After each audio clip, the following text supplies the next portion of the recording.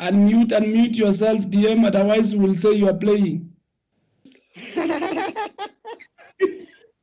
I was saying I've seen the office of the DG. The minister hasn't indicated his arrival. If he does arrive, it will be later, but I'll check with him. No, that's okay. Then let it not be taken as an act of disrespect that we starting the meeting when the minister is not yet here. Chair, I have a response from the PLO, the minister in the cabinet committee this morning. Oh, so you won't be here? No, Chair. Okay, sure. Honorable members, good morning. Good morning, Chair. Good morning. Under level 3 of coronavirus disease 2019, I am sure the feeling is mutual that we moving towards a period that we all know and all wish for. I am sure we'll continue to work hard together to assist one another in ensuring that finally we are at level 0 or level 1, but whichever you call it, normality. Today we are going to deal with some few issues, and I want us to be frank, upfront, and ensure whatever we are going to contribute in today's meeting is actually in the best interest of all our people, all the people of South Africa. On our agenda, we will have 3 items. Briefing by the department on the Q4 expenditure, adoption of the report, and minutes of the last meeting. That is the agenda for today. Let me hear any apologies from the Secretariat. Chair, there were no apologies from members this morning received. Oh, okay. We will in time check all the participants. I've not seen the fighters, but it's okay. Let me take this opportunity then to allow the department to brief us on the expenditure of on the Q4 expenditure. DM. Thank you very much, Chairperson. The Q4 expenditure from the department actually will be presented by the Director General. But let me hasten to indicate that for sure members having gone through the report, the presentation by the department, they will be aware of some underspending in a few areas, which actually will be the underspending that the department will be able to talk to.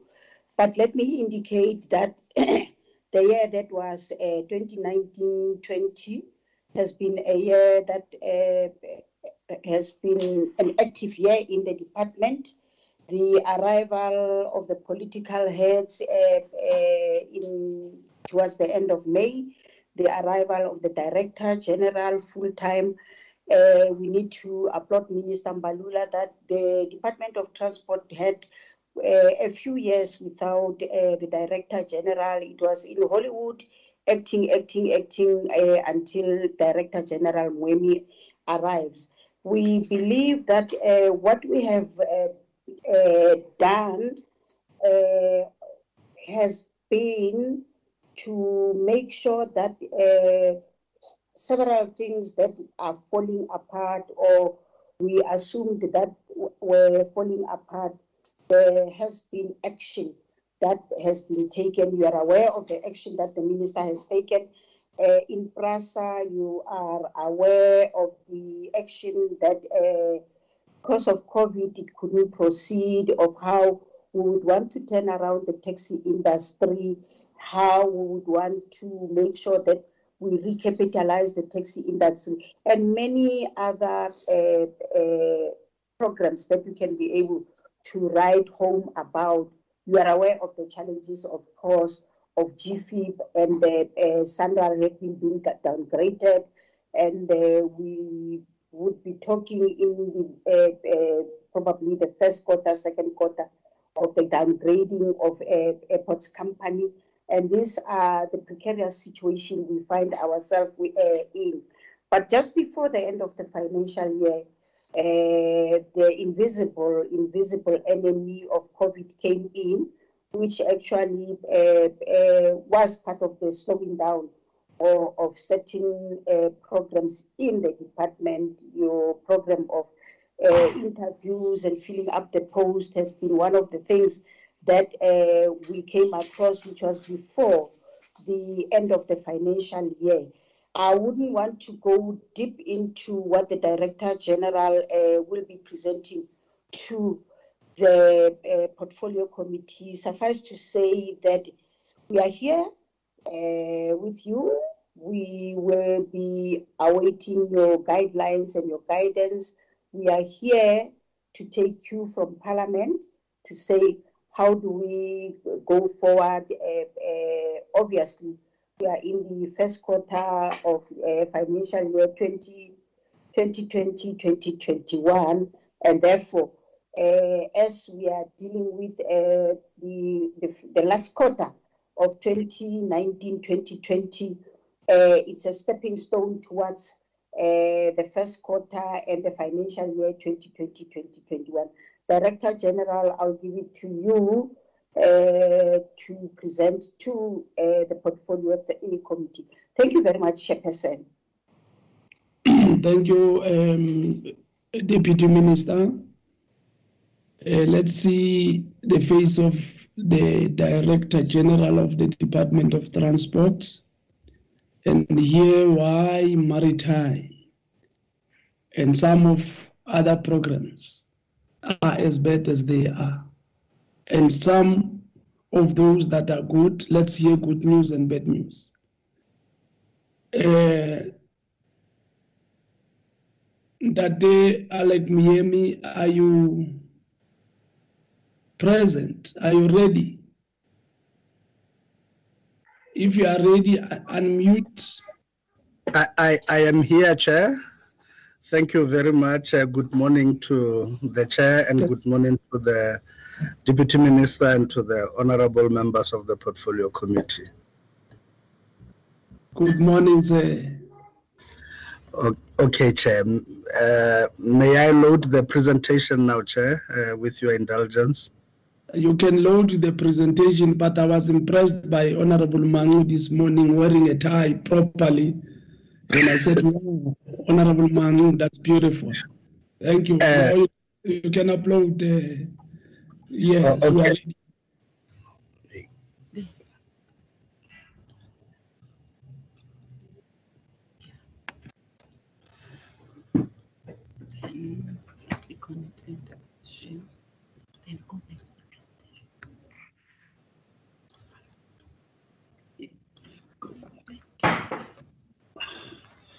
Okay, Chair, is the presentation visible to all members? Yeah, yes, I can read the presentation. So if I can, all members can. Okay. Okay, Chair. Thank you. Thank you. Chair, I would hasten to move to this, but just to indicate that the fourth quarter was the last quarter of the year, as it is known, and we had been wrapping up, and hence the DM's opening remarks are both reflective of the fourth quarter and the year under review, but they are also forward-looking in terms of the issues that have subsequently occurred post the the closure of the financial year on the 31st of March 2020. And we will then cover the expenditure report as per the outline there, Chair. We will look certainly at the expenditure per program, and then we will look at the expenditure per economic classification, and then move on to transfers and subsidies, focusing on some of the major grants, as this is the area where the bulk of the money the department has in a budget is spent on. And then we'll also look a bit forward, post the financial year end and closure of books, at the rollover applications we have made in respect of some of the savings and under expenditure items we have experienced during the financial year. Chair, if I move on to the expenditure per program, the department still has 7 programs listed as such there: administration, ITP, rail, road, civil aviation, maritime, as well as public transport branches. And those 7 programs have been allocated resources. As you see, the total allocation of the budget was 64 billion. And if you look at it in as far as the program expenditure patterns, in 2 of the programs we have spent 100% of that budget, and in 3 of the programs we have spent 98%, and in 190, and in the other 80%. Now we have a direct charge on the International Oil Pollution Compensation Fund, and this charge we sometimes a little over, sometimes under, and this time around we are way below. We do budget for it adequately. We are charged directly, but we are also charged in as far as the spillages that happen in our waters, and where we send a team out for mop up and cleaning up the oil spillages. So depending on how many in a year, we use an impressed system to budget for it, because we never know what we're gonna sit with.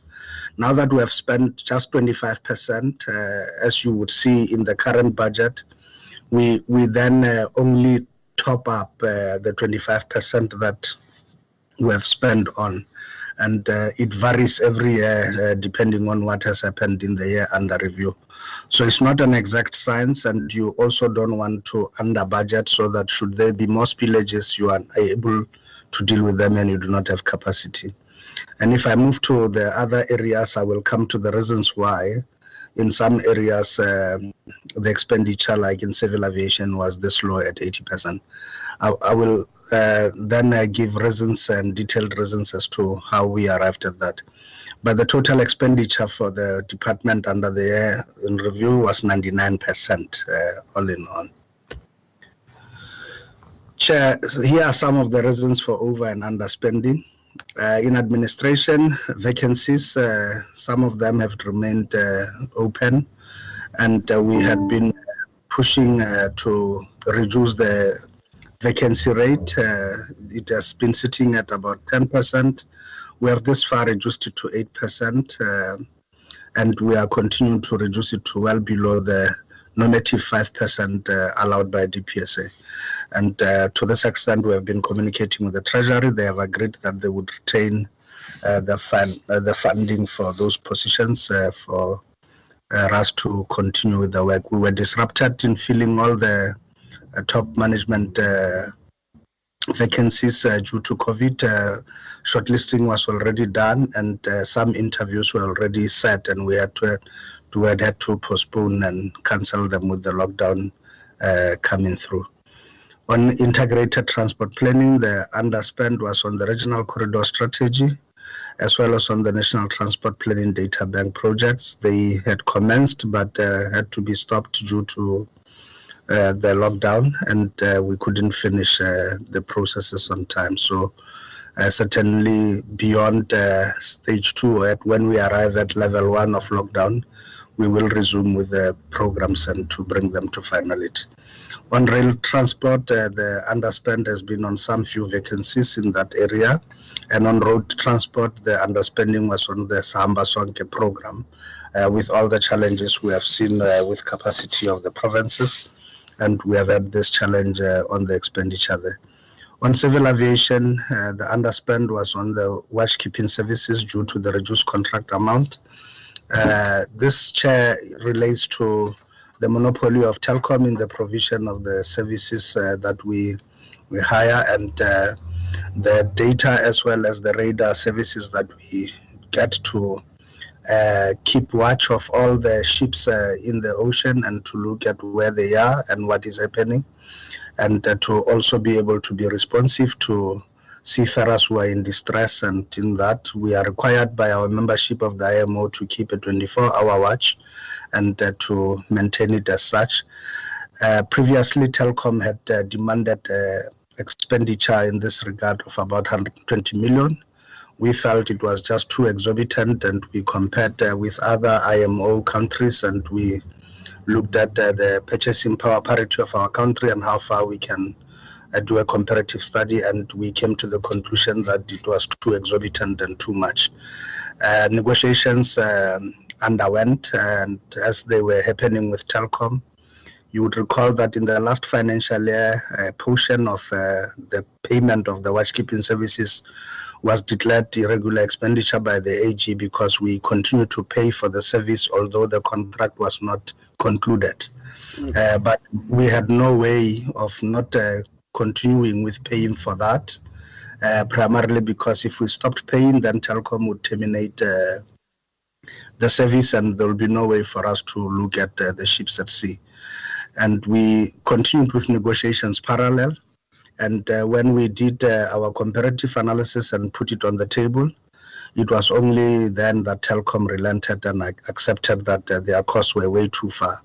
By that time, we had, for the financial year under review, budgeted about 100 million towards this, seeing what their quotations and invoices were ranging in. But we were able to show that we actually should be paying about 50% or half of that.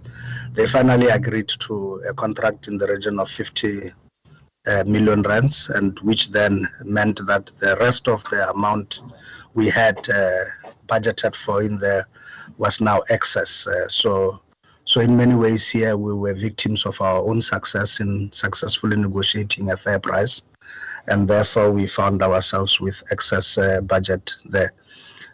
And the money was already ring-fenced and identified for watchkeeping. It was difficult to redirect it to do any other thing. In maritime transport, the underspend was on the merchant shipping bill as well as the feasibility study of the tugboats.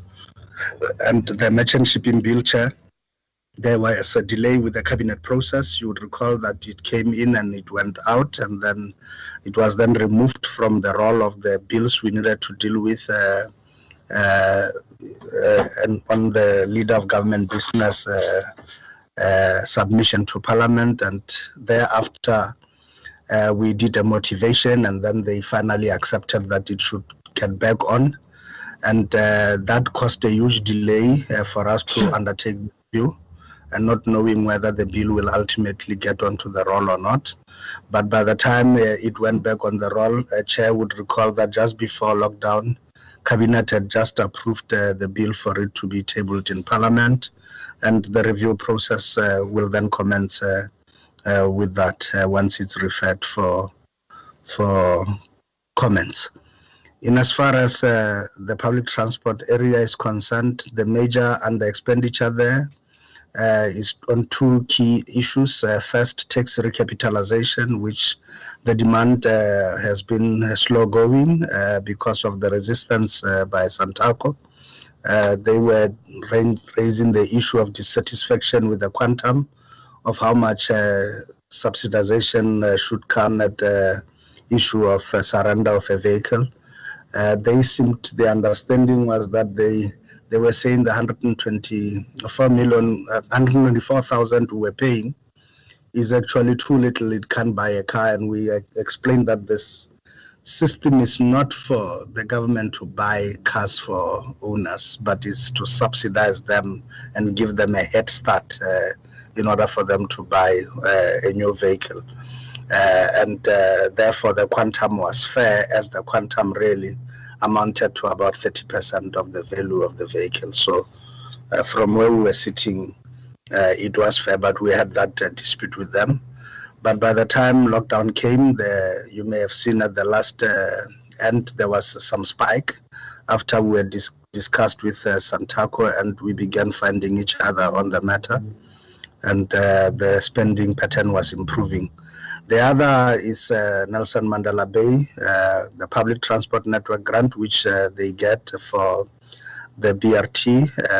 They are now under Section 216, subsection 2 of the Constitution, and as such, we have suspended the transfers to them, and resulting in a huge allocation of money to them not being spent.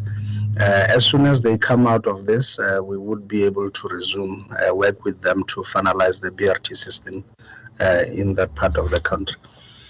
If we look at economic classification, compensation, we were looking and standing at 95% due to the vacancies that I have highlighted. At that time, they were sitting at 10%, now at 8%. Goods and services, with all the savings I've indicated, at 89%. On transfers and subsidies, we had spent 100%, and on machinery and equipment, 96%. And on payment in terms of financial assets, 100%. Now, once more, the reflection on that International Oil Pollution Compensation Fund, which we had spent just 25%. If we look at the reasons in this regard, as I've indicated as I was going, on transfers and subsidies, major underspend was on the tax recap and as well as on the PTNG. And if we look at goods and services, public transport grant monitoring, as well as on watchkeeping services and Samba Sonke. If we look at the transfers and subsidies, Chair, now we will look at the provincial, the conditional grants that we do provide. We look at public corporations as well as the departmental agencies and accounts. And you would see that there, the bulk of the expenditure has been expended, and the area at which we are sitting with savings has been on the PTNG. And there you can see that that saving is what is reflective of the Nelson Mandela Bay situation. For every other thing, as you may see, we have gone significantly well to spend all what we were supposed to spend in this regard on those agencies and entities. In as far as the other areas, taxi scrapping, transfers to taxi owners who are surrendering their vehicles, the available budget was at 81 million remaining. And if we look at international organizations, we were remaining with just a few that were still to give us invoices. Largely, the membership organizations and the treaties were signatory to, and which we have to pay annual subscriptions and fees to, are the ones that are a bit slower to give us invoices on time. And we were then remaining with about 798,000 of what needed to be paid over to international organizations. In as far as every other thing like leave pays and vehicle licenses, that we had expended in full everything that was budgeted as per the requirements. On the provincial maintenance grant, we track this one because it's one of the largest areas of our transfers and what we give separately. And if you look at it, Chair, there you would see that the provinces that had some degree of underspend in as far as this is concerned, largest one was Limpopo at 285 million, and also the Eastern Cape at 34 million. And we have since zoomed into those two provinces to look at what really the biggest challenges are with them. But the other provinces, KwaZulu-Natal, Mpumalanga, Northern Cape, Northwest, and Western Cape, had expended their money in full. And with Free State leaving quite a negligible amount, and Gauteng having some delays with the contractors and receiving some last invoices quite late after the end of the financial year. With Limpopo, we are intervening there and looking at the difficulties they've had. They've attempted to do other things which couldn't really work. And on the Eastern Cape side, they've been trying to hand over their roads, some of the roads to us, but with no money. And those negotiations have been back and forth. They've returned to the minister, we have returned back and so forth. But in the ultimate analysis, some money remained unspent on some of those roads. Both the two provinces will apply for a rollover, including Gauteng as well is applying for a rollover because it has since received the invoices and it will be able to pay. And we have given our letters of support for the two provinces to actually get the rollover approvals in their provincial treasuries. In as far as the public transport operations grant, the PTOG, this one, as you can see, the largest under expenditure came around Gauteng at 420 million, and this largely has been the challenges across their border with Northwest and the NTI, the Northwest Transport Investment, which has historical roots of Northwest that now are part of Gauteng as part of the demarcation process. And the NTI is rendering services across the border. And it's servicing routes like Hammanskraal, Skampaneng, Mandela View, and Watu, Pretoria, and Atteridgeville, and Mabopane, and all of those routes. As a result, they were placed under provisional liquidation, and with the challenges of the NTI, there was no contract then to service the routes of Gauteng. It left a lot of commuters stranded and very angry, and we had to intervene there because Northwest is under Section 100, and we had been working closely with them. We have finally succeeded in getting the NTI out of provisional liquidation, and we are beginning to settle some of their old debts, and we are trying to bring stability to the entity. And with it, and with them coming out of provisional liquidation, Chair, we have now paved way for the contract to be re-signed with Gauteng and for a renewal to happen, and expenditure has now begun. There were alternative subcontractors that were put in place during that period, but because there was no contract, a rollover has been requested by the provincial department to the provincial treasury to be approved so that that could be serviced. Again, you will also see Northwest 2 at 14 million remaining. Some of the routes serviced by the NTI, particularly around Mahikeng and the Ngakamudurumulema region, were not processed and they couldn't be paid as the buses were not operational due to the provisional liquidation. But Northwest had managed to continue paying for other bus companies and other areas like Atamelang bus service and Rustenburg and so forth. With respect to Mpumalanga, the issues there about them and Lowveld and the savings that they have realized as a result of COVID-19 and the non-agreement on the stalling as well as the stationary kilometer thing is what has led to the remaining negligible amount of 2 million. With Limpopo 17 million, they have attempted to shake the tree in terms of getting new smaller players into the fray, and they've been meeting resistance all step of the way. We are in support of what Limpopo is trying to do, and hence we are supporting them to try salvage the 17 million to carry it over to the current financial year and to utilize it to get smaller bus companies on underserviced routes to actually do the job there.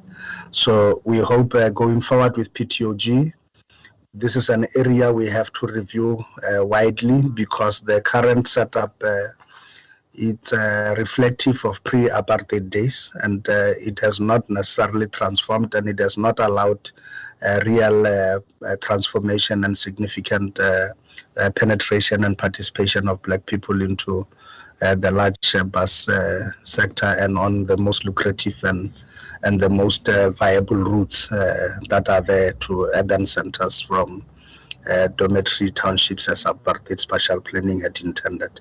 We need to challenge that, and we need to use this grant effectively to transform the sector. And we are looking at ways and means of utilizing this as an effective tool to help us achieve the transformative agenda in this regard.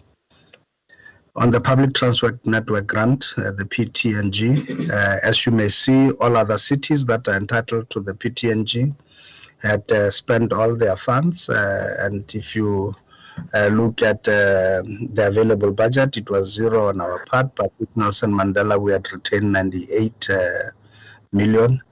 But then the issues are varied, as you can see, according to the size of the city and the size of the program they are undertaking on each. Here again, Chair, is an issue too on this grant. We have done a review and run on it, and we have looked at the weaknesses that we have seen.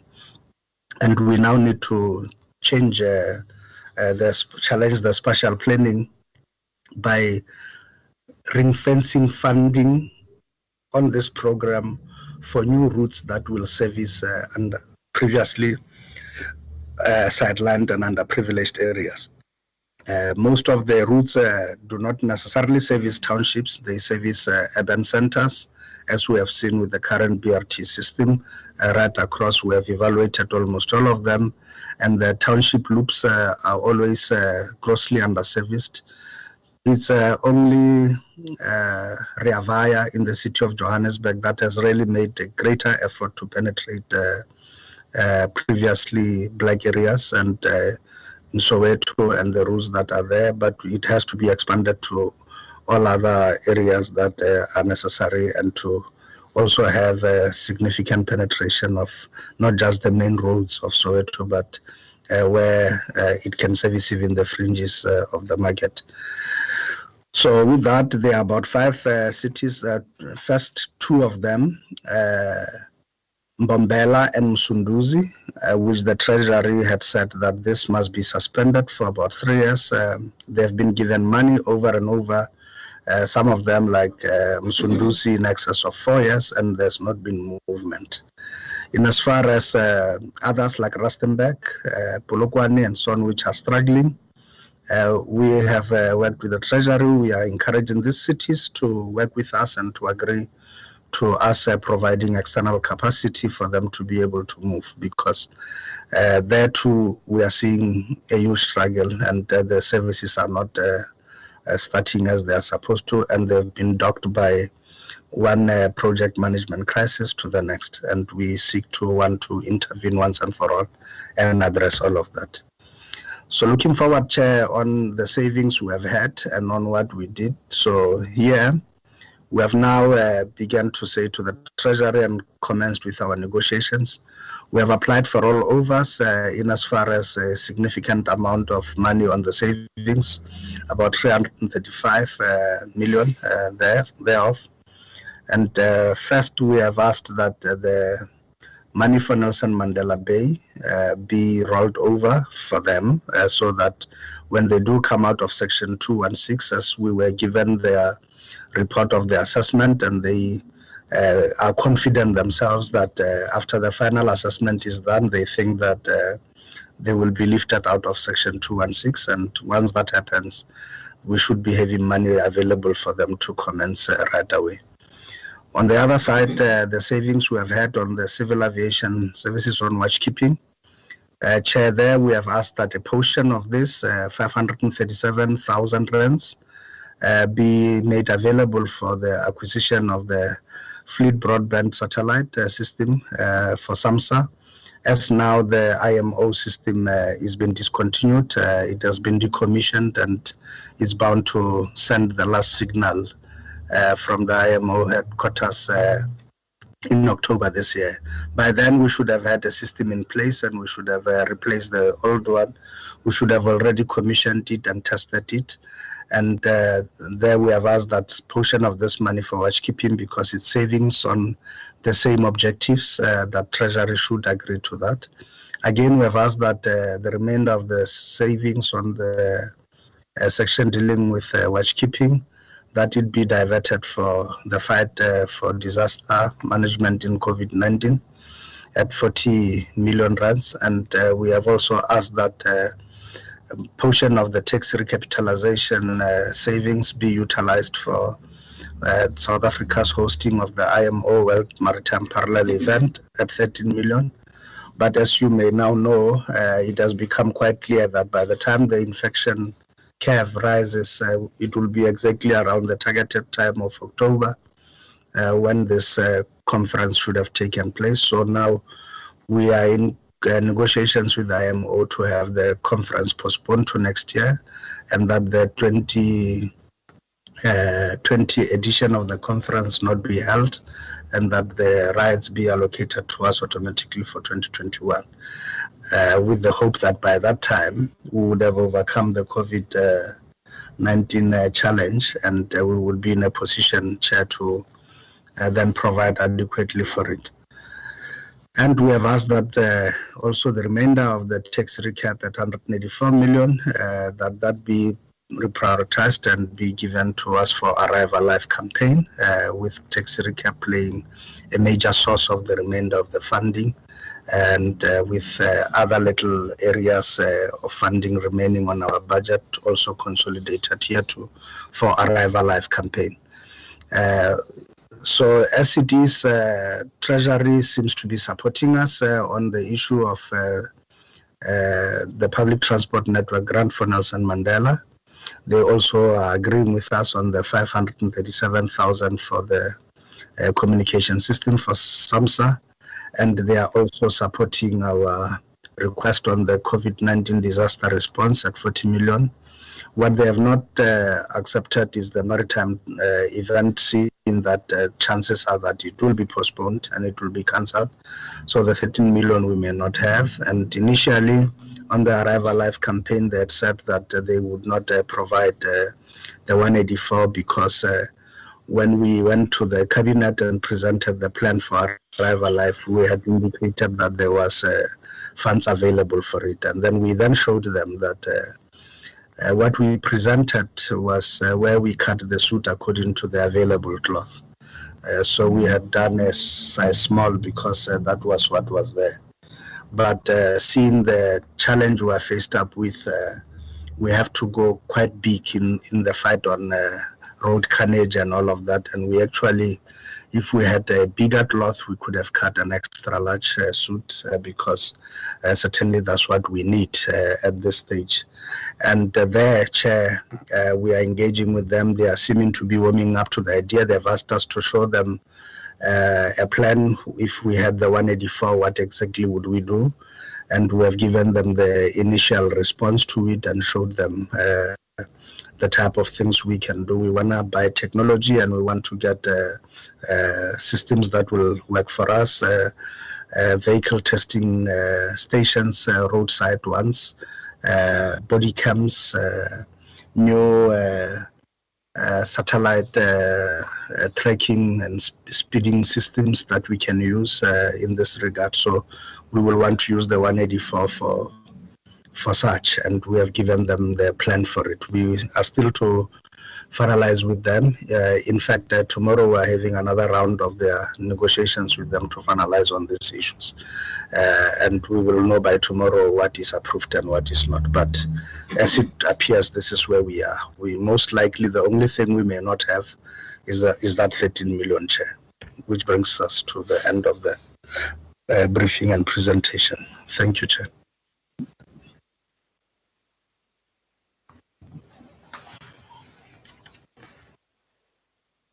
Director General, thank you. Honorable members, there is a briefing.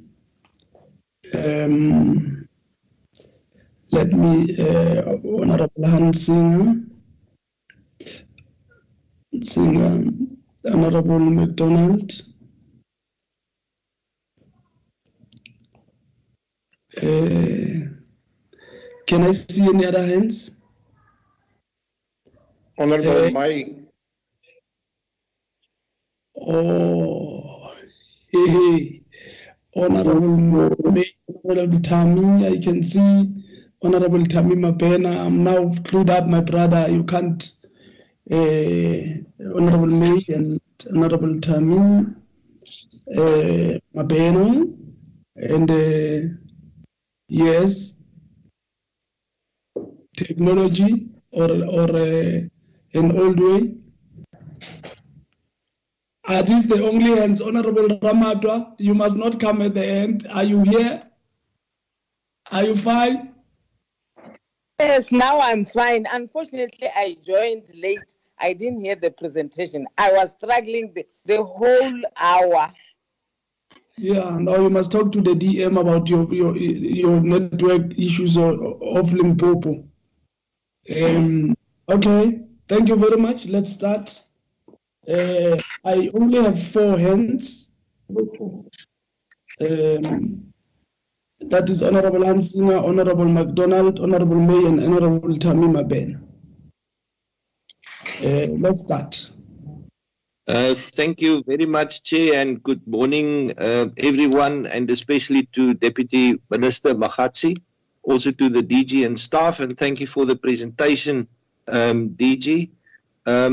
I am extremely excited about what you mentioned right at the end, and that are the plans around the Arrive Alive campaign to really focus and revive this. And from my side, I can just encourage you around that because it's a really a positive sign. On a lighter note, I would also suggest of the 64 billion rand that we consider increasing the DG's airtime because still he hasn't answered any of my WhatsApps which I've sent to him. So we could maybe look at that.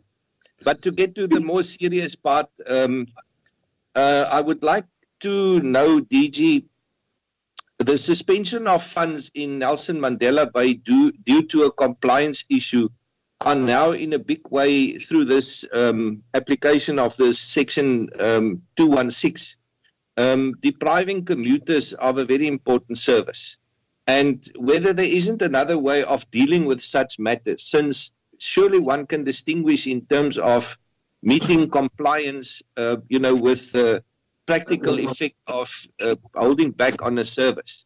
And that we should probably deal with it in a different way, but I'm not aware or sure of, your restrictions in terms of how you need to address this, seeing that it's referred to a particular section. My next point is around the BRT stations and the BRT services that we have in the 13 cities, which was listed now, and the budget expenditures were mentioned, in a table that was presented to us. But really, we've been dealing with this for a number of years, and I can immediately recall, that over 40 billion rands has been spent on BRT amongst these 13 cities in the past, as I said, 12 years. But we haven't had a proper update. And can I please request, as an extension of this evaluation of the budget, that we as a committee consider a specific report to get an overview of the actual expenditure to date in each of the cities since the introduction of BRT in each of the 13 cities, but that we also have a particular column which reflects the actual stations built and the actual buses running, and also the number of permanent staff that have been deployed. So only those 4 criteria in a division of how this 40 billion rand was spent in the past 12 or 13 years. Chair, then around PRASA, I've received reports that security companies have not been paid, and that is the main reason why we now in 96 days from lockdown till the expected time, the 1st of July, when we would see any trains moving, that the absence of payment to security guards led to the huge vandalization which one could observe and see, which is also, showed in Facebook all over. So surely there must be an explanation, and I would like the reaction of the DG on these allegations of security companies not being paid, and that would be the reason for this huge vandalization that we've seen. in that only about 162 kilometers of rail is now planned to reopen after 2,228 kilometers, which PRASA has under their control.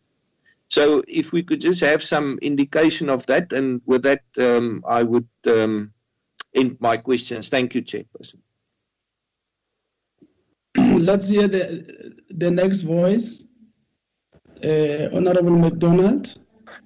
Thank you, Chair. Good morning, colleagues. Thank you for your presentation, DG. Good morning, Deputy Minister. I have a couple of questions and a couple of remarks. Firstly, a job well done on the savings made by for the watchkeeping services.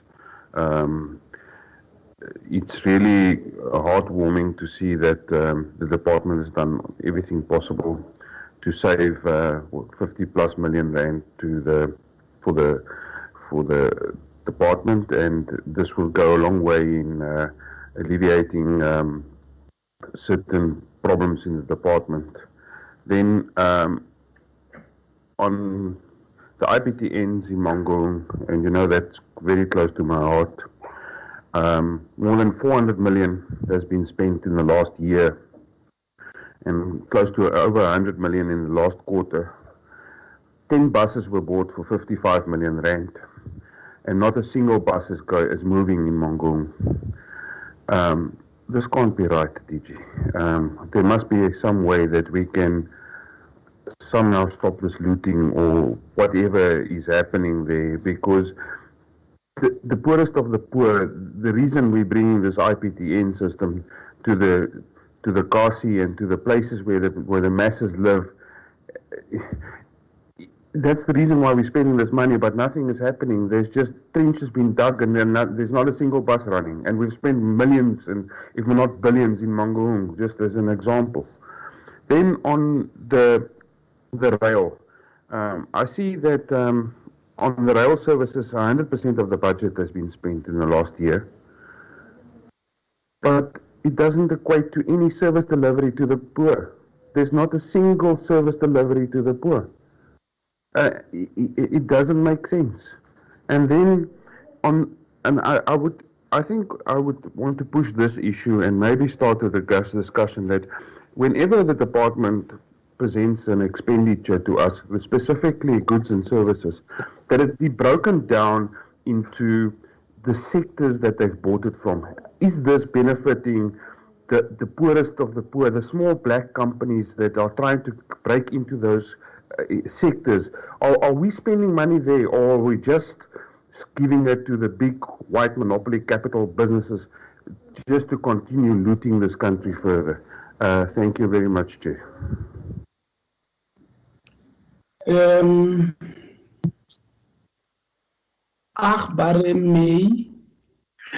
Thank you, Chairperson, colleagues, DG and Deputy Minister. I would like to ask a question about the Telkom tender.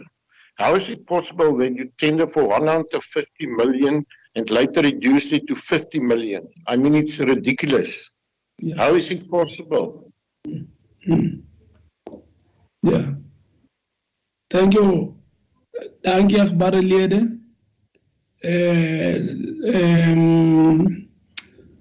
Let me take what is that end for Honorable Hansinger?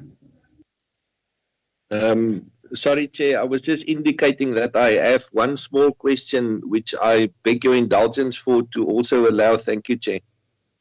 Okay, I will allow. Thank you. Thank you, Chair. I appreciate it. Just a question, DG, on the veriments. I noticed over 2 billion rand. Hey, man, you see, these KZN people now, you see what they are doing in our meeting. All right, I think. Thank you, Chair. Thank you. Thank you, Chair. Just for the DG to please reply. I noticed a 2 billion rand veriment, which was taken away from the allocated budget for refurbishment of coaches.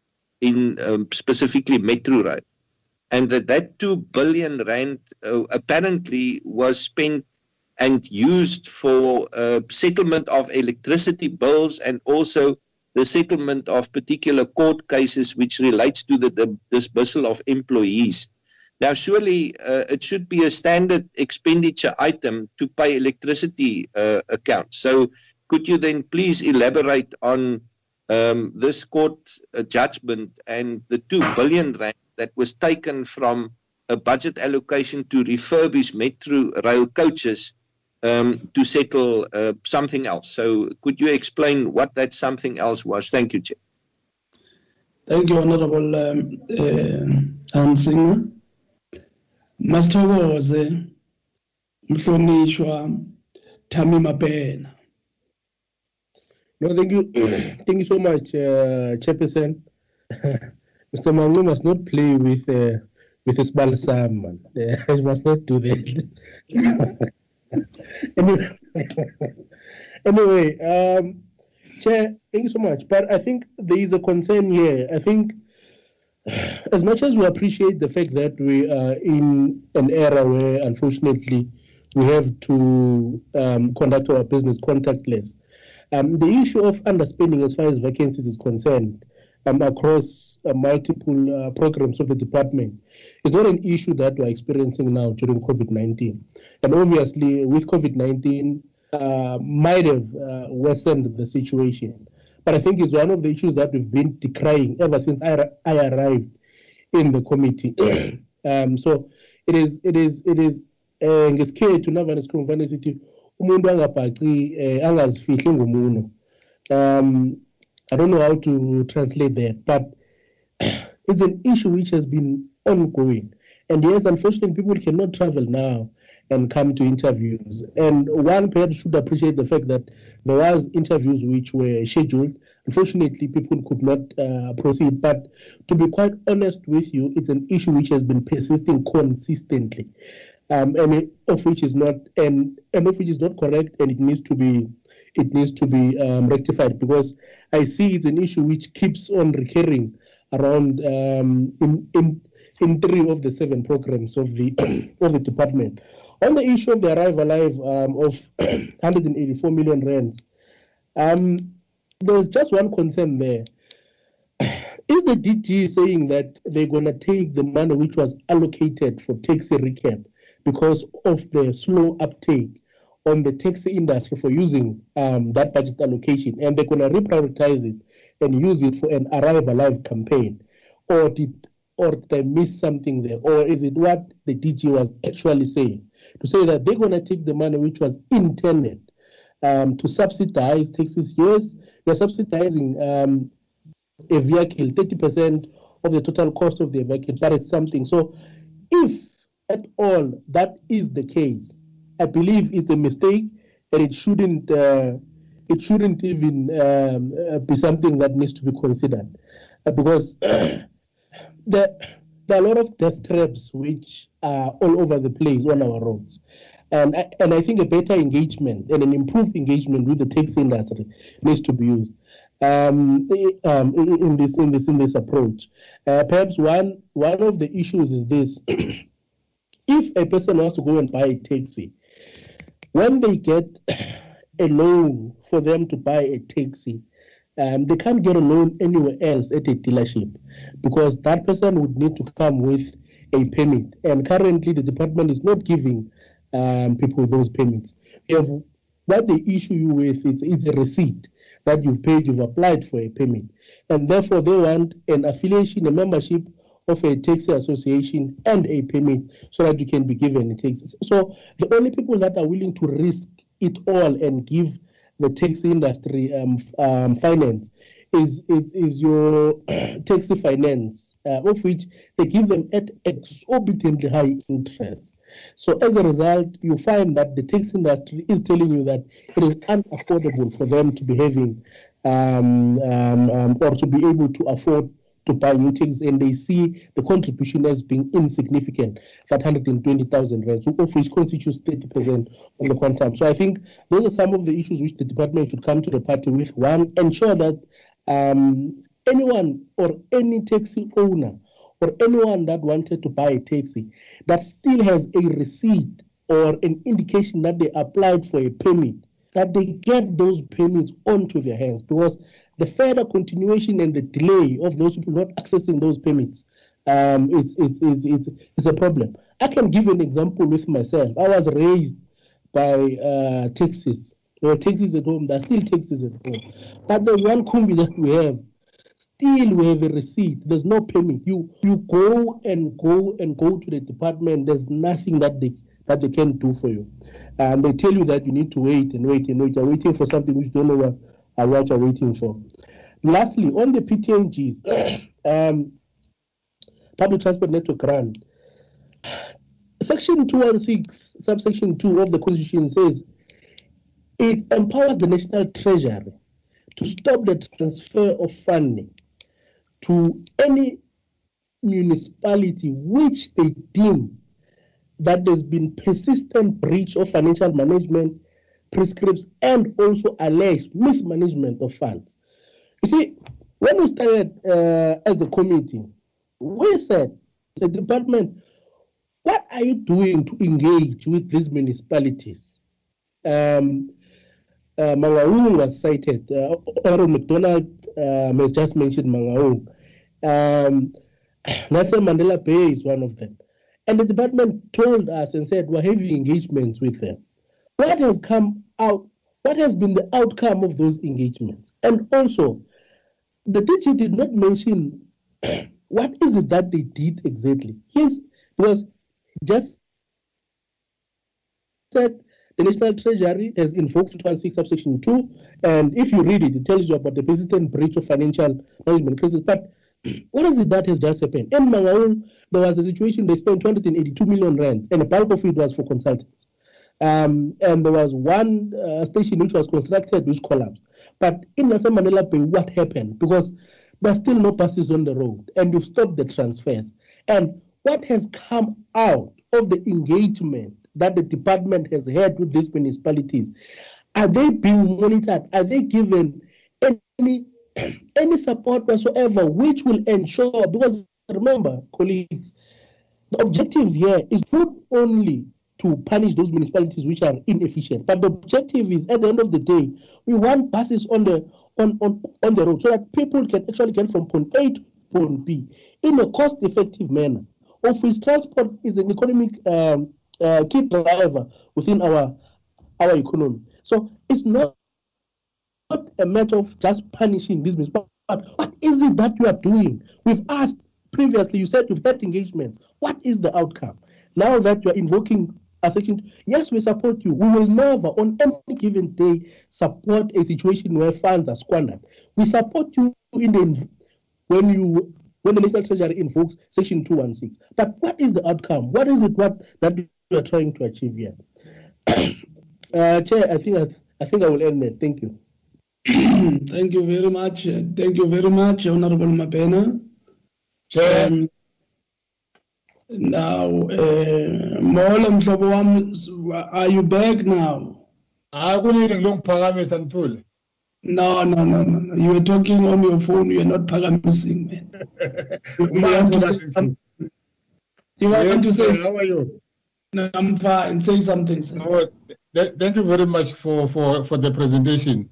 My chairperson, I want to start where Honorable Mapena finished, because I'm worried about this shifting of money from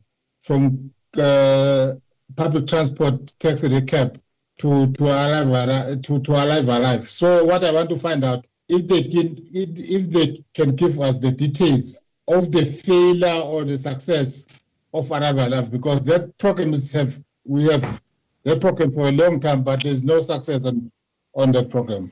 And the other chairperson is that one of the underspending. If you check chairperson on the program 2, integrated transport planning, the budget was 153 million, 0.2, but the spending was 64.1 million. It shows that there is no actually planning for spending, because if you target we must spend according to what we have targeted for. And the other chairperson, which caused me some concern, chairperson, is that one of program 1. If you check program 1 on the appointment of service provider for the forensic auditors, they understand there, but there is no mentions what are they going to do, because it seems that there's a lot of money that is not been spent. And the other one, chairperson, is that one of the vacancies. If they can give us a time frame, when are they going to fill up those special senior posts? Because we cannot say we because you see, bachafa ngomunwe uma bethi into bakhuluma corona into emanje dala la bantu bengaspendi la. Ngicela ukwazi mina ukuthi how are they going to spend, and what plan have they got in place now? And the other chairperson, the last one is that one of issue of Santaco. If they say they have been delayed because there was some resistance from the Santaco. So now I want to find out how far are they now, because they cannot say it's because of Santaco. Santaco is an organization, they must give us the report. What is the hindrances that cause them to resist? Thank you very much, Chairperson. Okay. Maybe let me say before I give the DG, because I've exhausted the hands, I would suggest DG when it comes to issues of vacancies, that maybe we must look into a mechanism of saying this financial year, the practicalities of our situation as the department will enable us to fill 2-3% of vacancies and budget accordingly to that kind of a situation. Because I think what the committee is saying is that if the department was going to be able to budget for from 10 to 8% or 7%, we could, in a sense, have predicted that we are not going to be able to fill in all the vacancies that we have, and don't park money there in the space of employees when we know we are not going to be able to fill all the vacancies. I think the issue, I would agree with the members on the issue of taxi recapitalization. Part of the reason why we have this program, it is because of the panel vans that we still need to talk about as a report, and taking it from that angle and maybe getting a report, of course, from Santaco. Is it fair that the taxi association, the taxi industry must be the only one that takes the knock from the subsidy when panel vans came not because of them? I think we may want to debate that further. Otherwise, I'm also covered by. Oh, the last issue, maybe when time permitting, we may want to check in terms of the grants that goes to the provinces.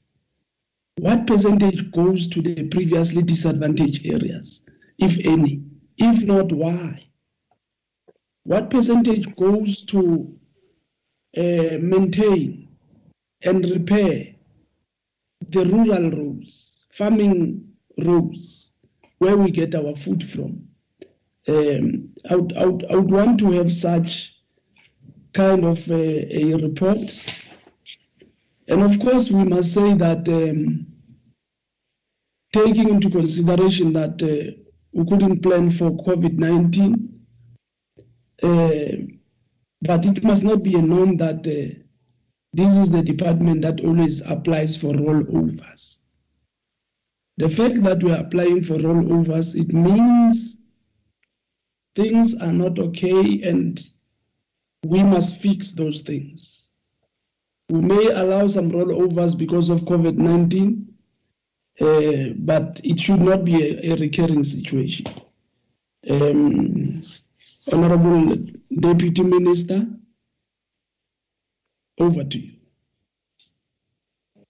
Thank you very much, Chairperson. I will just hand over directly to the Director General to respond to the questions that have been asked. Thank you.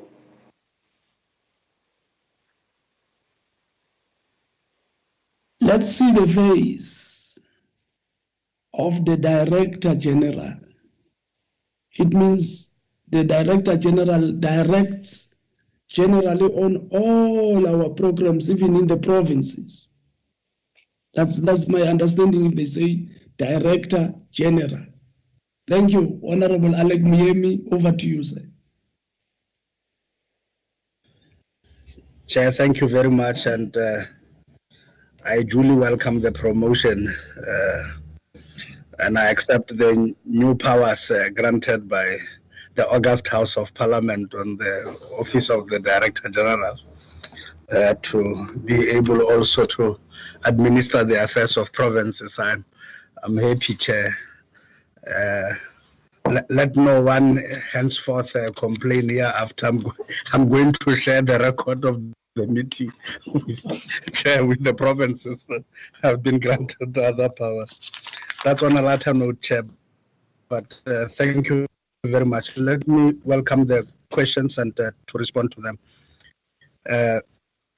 Chair, let me deal with the last issue raised because it ties up with what Honorable Hans Singer raised and also what Honorable Sithole has raised in this regard. Our intent, Chair, is not to,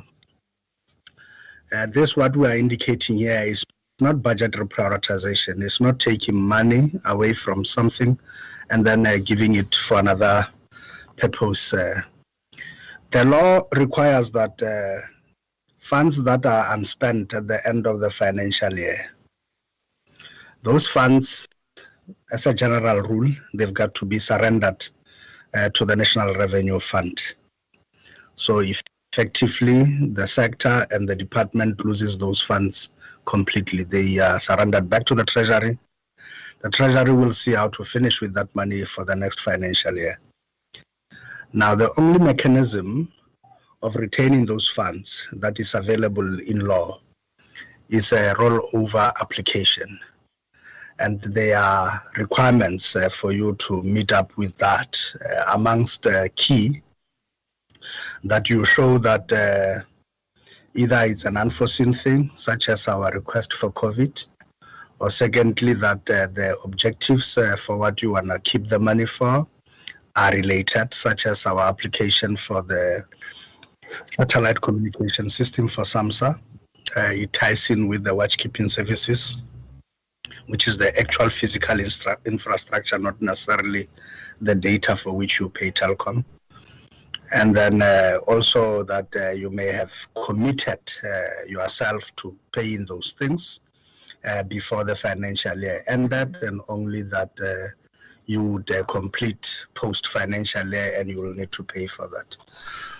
So those are the requirements for you to be able to meet up with the application for a rollover so that the money is not lost, because failure to submit the rollover application by the cutoff date, then the money is automatically forfeited.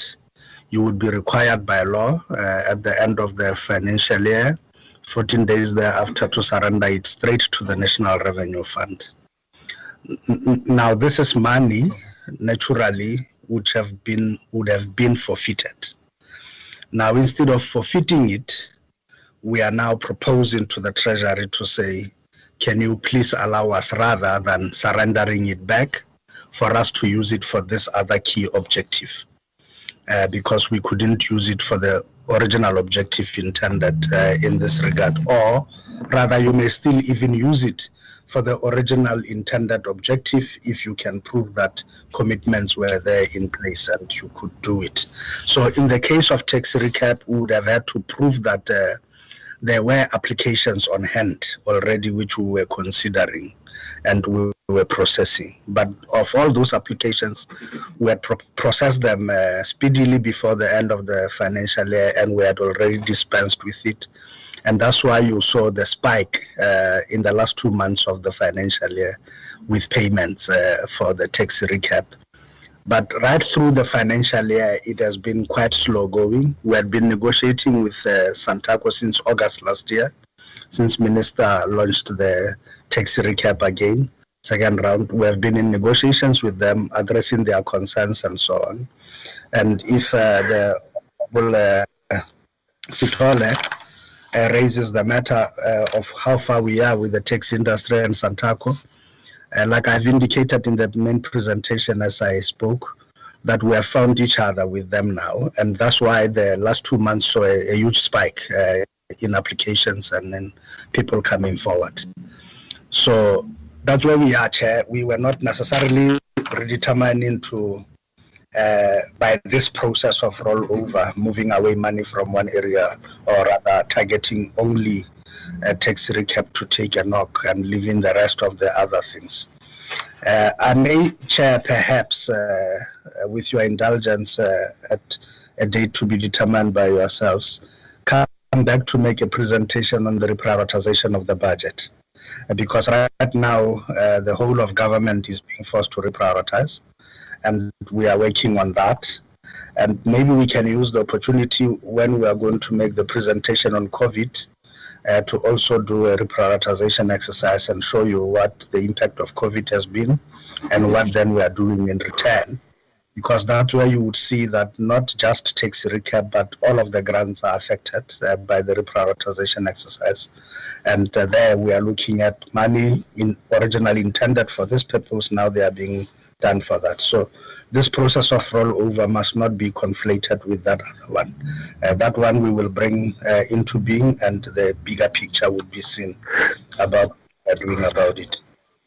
On the issue of the grants to provinces and the breakdown, okay, Chair, we are curtailed, as you may know, because the leader of government business, the National Treasury, and the reporting departments, including DPSA as well as DPME, have met with the presiding officers of Parliament and have agreed on the type of formats. All of us in government were straitjacketed by the same template that we are told that the quarterly reports to Parliament have got to fit in within that. And as you can see, irrespective of which department comes before this, the structure of the presentations and the nature of the things covered in there are prescribed. So as a result, we follow that, unless the committee specifically wants us to deviate and wants us to do something else. But as a standard practice, when we prepare a quarterly report, is going to come in exactly that same format, which is a format approved by Parliament and by the presiding departments, including presidency, over all of us on what we need to do. And I think that the manner in which we report shouldn't appear as if it's intended to conceal information or not to provide information. It is in the nature of the committees and Parliament itself, and even members in their individual capacity. If they require more information or anything, they put up parliamentary questions, they put that.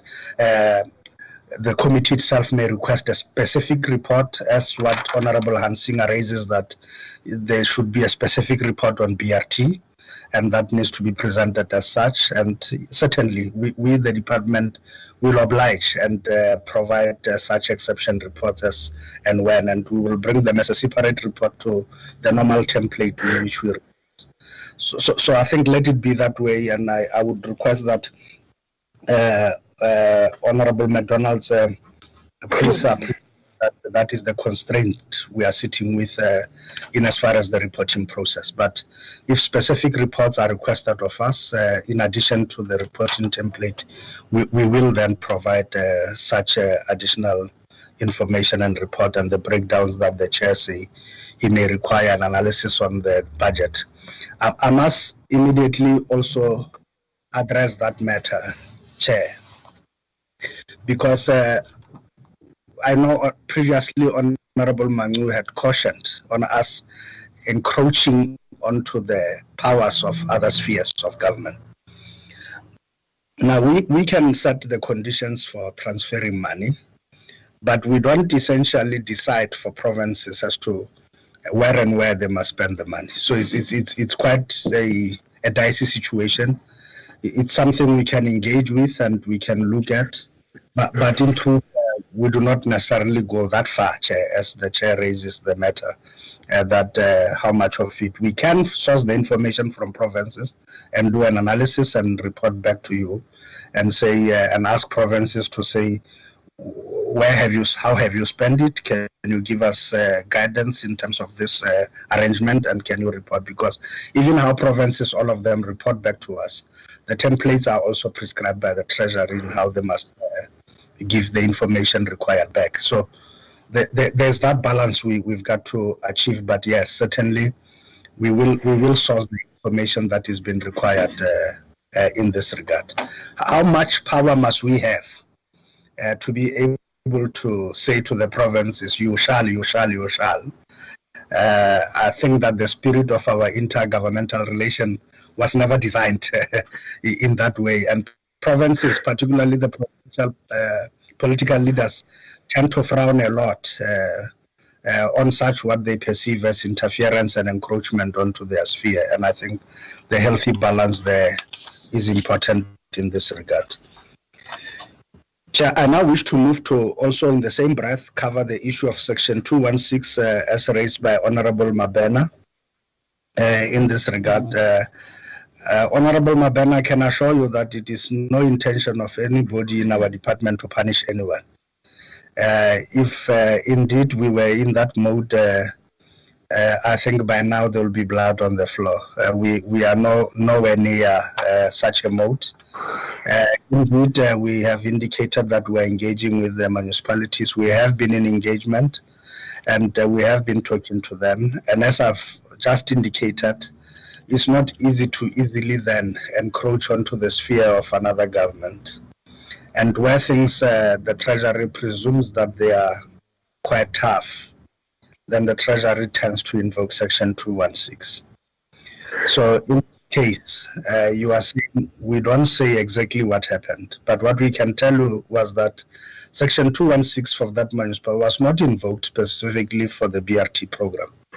It was the other issues of that municipality and how it manages money. But if you know, PFMA itself, when it comes to the responsibilities of the transferring officer, and this now is covered from Section 38 until 41 of the PFMA. And if you read at those things, including the accompanying regulations generously, you get to see the responsibilities of the accounting officer, as in Section 38 IJ, which says to you the person transferring must ensure himself that the institution is transferring to has all the systems in place to manage that money well.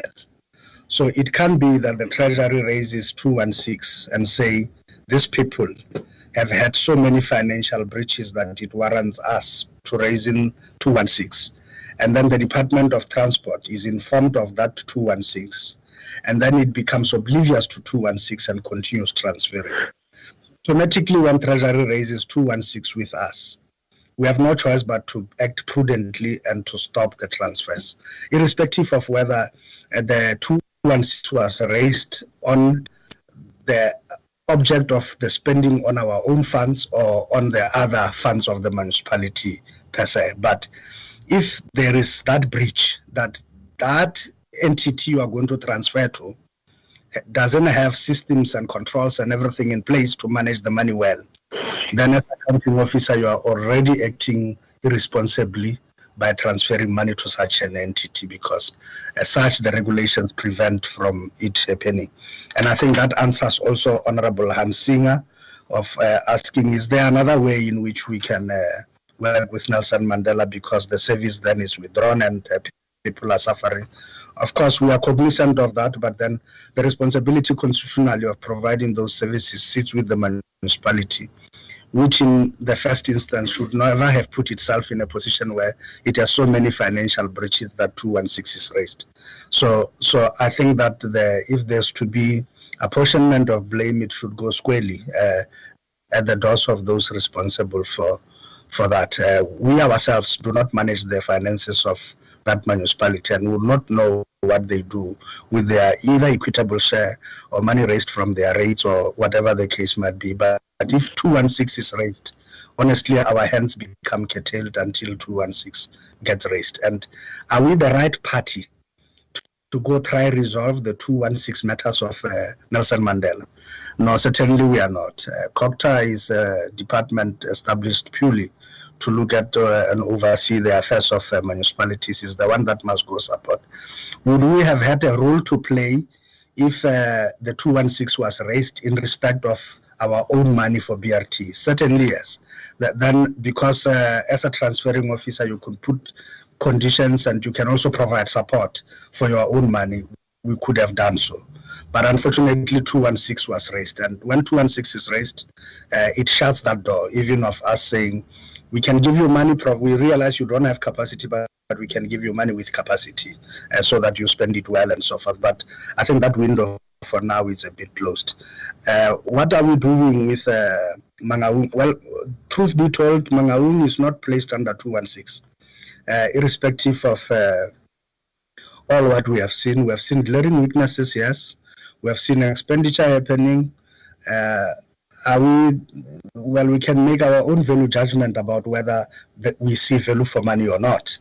And I think that's a totally different ball game vis-a-vis the responsibilities of the Auditor General to audit such books and to see whether there is something untoward on the expenditure or not. But certainly with our concerns, with seeing expenditure flowing and yet little movement on the project itself, in our engagement.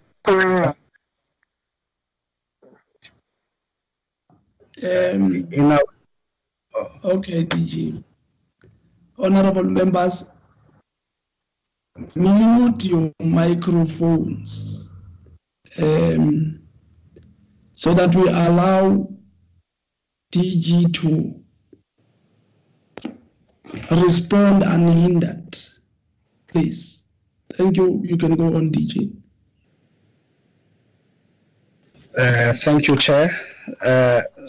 So certainly that's what it is, Chair, about Mangaung, and we have in our engagement letter now as the AG to say among the things that they need to do and to follow is also to look closely at the money we have transferred to Mangaung, and that the auditors of the AG auditing Mangaung can also pay attention to that aspect and give us assurance that there is nothing untoward. Should AG raise serious queries, we are obligated by law to follow certain processes and so forth. And I think we'll cross that bridge when we come to it. What was the purpose and outcomes of our engagement with these municipalities? First was to try and understand exactly where the blockages are. We have met and rounded up all of them without fail.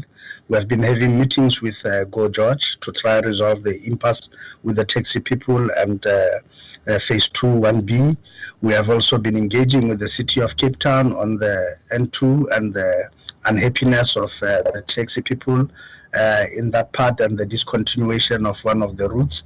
We have been talking to Durban about the finalization of the infrastructure program and the blockages that are there.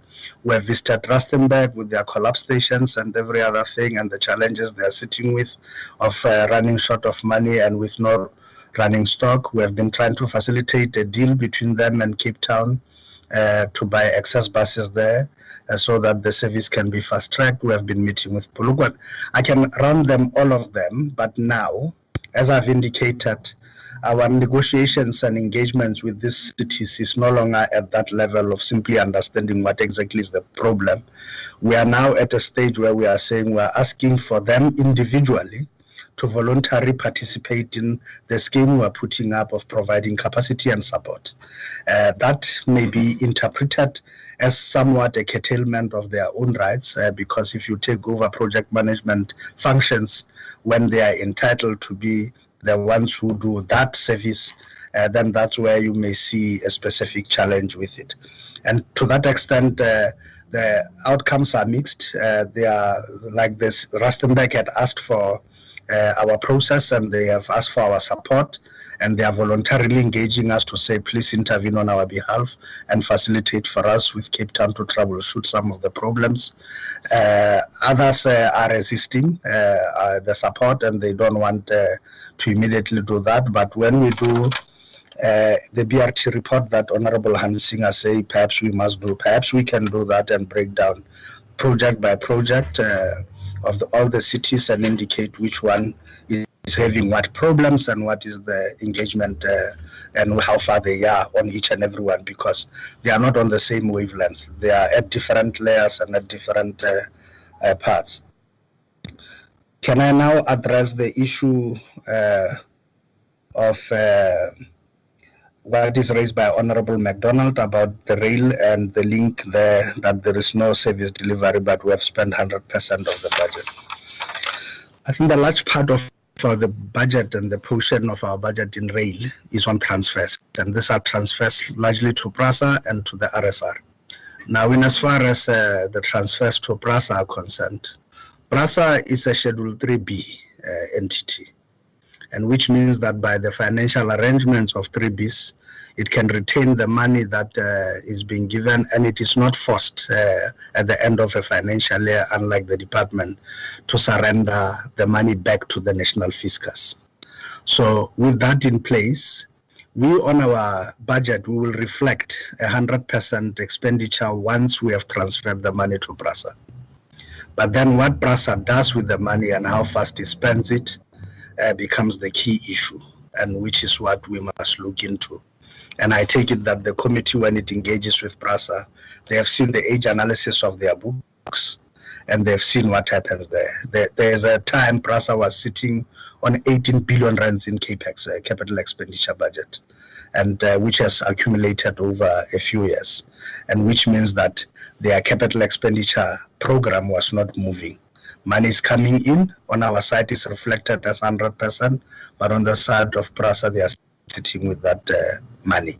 As a consequence thereof, one of the key mandates we gave to the administrator was to troubleshoot, bring capacity in, and also make sure that proper specification. It's also pointless moving with speed to buy things that you don't really need and to buy wrong things, to buy 12 trains, to do this and that and so forth. So the bottom line is that if this is to be done, it must be done properly. And even some of the irritations on the books of PRASA, I'll give you an example, Chair. They are sitting with capital expenditure this big, and it is not moving. But some of the basic things they require to get the trains repaired and to move, like the train wheels. In some institutions, a computer worth 17,000 and a server worth maybe 20,000 are considered hardware and therefore capital assets, and they are capitalized. But with PRASA, you can imagine how much the bogies and the train wheels are worth. But for PRASA, in terms of their own accounting arrangements, they say that is a consumable, because the wheels run and finish, and you throw them and you replace them. They take it like a toner of a machine. The photocopier itself is a capital asset, but the toner you put in and operates to produce ink for what you are photocopying is consumable. And when it finishes, you pull it out and throw it away and put in another one. So, but if you look at the cost of the bogies itself, they are quite sizable, run into a few millions. It's a lot of money for you to actually not capitalize that. If you capitalize it overnight, you've got enough money to actually replace wheels and buy wheels. But now you have a huge problem of cash flow. You are having porous corridors and people who don't pay, and almost 90% of the people who get on the train are not paying for the tickets and so on, and you have no system of actually forcing them to pay. So you're not collecting any revenue, you are running a service, and you only rely on the subsidy that you have, and you don't make any money. And as a 3B, because they are not a 3A, which must actually just use what they have, and that's it. They are a 3B, they have got to raise portion from the public and in trade, and they've also have got to use a portion in subsidy to make the system work. Right now, the money for subsidy is heavy, and it's overloaded. They've got to provide this service, but this service is not sustainable. And yet, on the other side, they are sitting with a huge pool of money that is not being spent. And as a result, they quickly run into problems on cash flow. They can't pay now services to the municipalities where the stations are. They can't pay water. They can't pay electricity to ESCOM. They can't pay this. They can't pay that. And with that in mind, and they also can't pay for these things called consumables, and therefore they've got a shortage of carriages. So in time, they run into serious problems. This has been building up for in excess of about 5 years. And with the build-up of all of that, where has it left PRASA? In a very, very precarious situation where it is sitting with huge money on CAPEX and very little money or no money at all on OPEX. So Treasury says the best way of helping them, because they don't have money for services and for everything, reduce a little bit this side and give it to them this side so that you can prop them up to pay for what they require. But then in the meantime, work on a long-term plan and show us what will it take until this scenario gets somewhere where there is a balance, and this side they can pay for everything that they have. And the secret to this is on corridor protection and revenue protection. And that is why you see the strategy has been changed. And we are starting with the two main lines that carries the most passengers, the Central Line in the Cape and Mabopane to Pretoria in Gauteng. Then we're going to follow with Soweto line, which also carries many people, and the Jimiston Leralla line. And then we're going to do also Centurion, because those carries huge numbers of people per day. And if we were to protect revenue on those corridors, we will up revenue collection of PRASA from now the meager 8% to almost 40% with just those lines. Then if we protect all of the rest of the corridors, then they should be able to collect 100% of the revenue, and no one must be able to stand on a platform without having gotten a ticket and having paid. And so that explains why the virement of 2 billion was made, Honorable Hansing. It was made with the approval and with the engagement with the Treasury, and the Treasury offered that as a solution. Instead of topping up more money for operations, it then said that there must be this in-house cross-subsidization. And the understanding was that although Treasury is moving the 2 billion now to this side, PRASA will not be able to spend all of that money in the next 2 years. And they then said in the medium term, in the outer year, they would then begin to pack back and replace back the money that they have cross-subsidized to the other side. Now it brings me to the issue of vacancies. I think we are the first ones to accept that this has been long, but we had indeed taken to heart the last comments or the last quarter of our engagements when we discussed quarter 3 with the committee.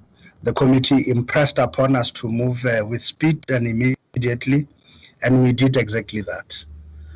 We then shortlisted, we then scheduled dates for interviews, we constituted panels, and we were ready, Chair, and we had been moving. And I must also ask them that some of the vacancies at a lower level, we had already filled some. In finance, we had filled vacancies and so on. That's why I could tell you that we had moved from the 10% to 8% already before the lockdown happened. We're in no way using the lockdown as an excuse to say that we do acknowledge that the vacancies have been open for long. But at the third quarter engagement with yourselves, the committee decried this matter, raised serious concerns, and said to us, we have to move with speed. And indeed, the evidence is there that immediately thereafter, we had taken the call of the committee to heart, and we had began. We were moving until the lockdown occurred. So So in no way, Honorable Ketamavala, are we hiding behind a finger. It's not our intent at all. We were simply highlighting, and as I've indicated, we are now committed to, we have already applied actually to DPSA to ask that some of the requirements be waived so that we can do the interviews online on platforms like this, and that we can interview candidates, and then we can proceed with filling the critical vacancies.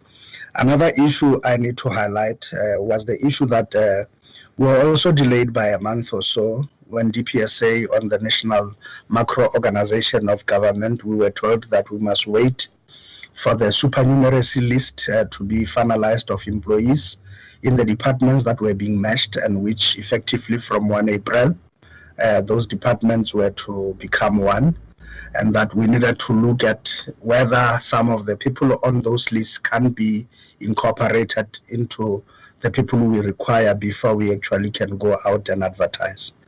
So there are still intra-governmental and NetFOSA discussions about that supernumeracy list, and there are concerns obviously by other departments taking people from another departments, and they are asking why those departments don't want them, and there is all of this thing, the toing and froing. But we had been indicating that we will not find a DDG with rail expertise from any other of the departments, as an example.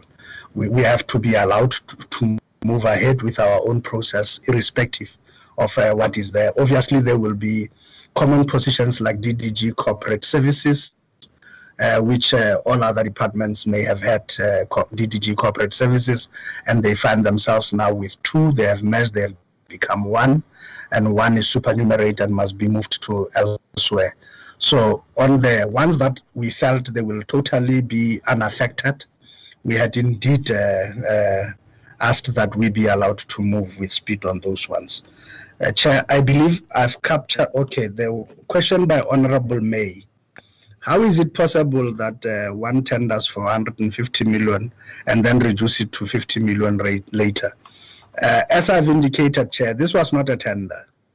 Telkom has a monopoly of this thing right now as we speak. They are the only ones who have the infrastructure, and also they are the only ones who have the data and cables that are moving and linking all of our 64 lighthouses and all of this. So they are the only one, they are a monopoly. You can only talk to them. But I think that over the years, they had come, and we were booed by ICASA's as well as the Competition Commission's own inquiry, market inquiry into data costs. And we were reviewing that as well, and we used portions of their study on that to motivate our case. And we also said, as part of the data must fall movement, that there must be justification as to why we have to pay so much for such a service which is satellite based. So there was those negotiations ensued in earnest, and we put a very strong case before Telkom. It has just been a bilateral, and Treasury was fully briefed and aware about what we were doing. So finally, logic prevailed from the side of Telkom. They had just said that the amount that was there must be increased by the 9% escalation annually, and it must keep on growing and growing exponentially to what it is. And it was also compounded.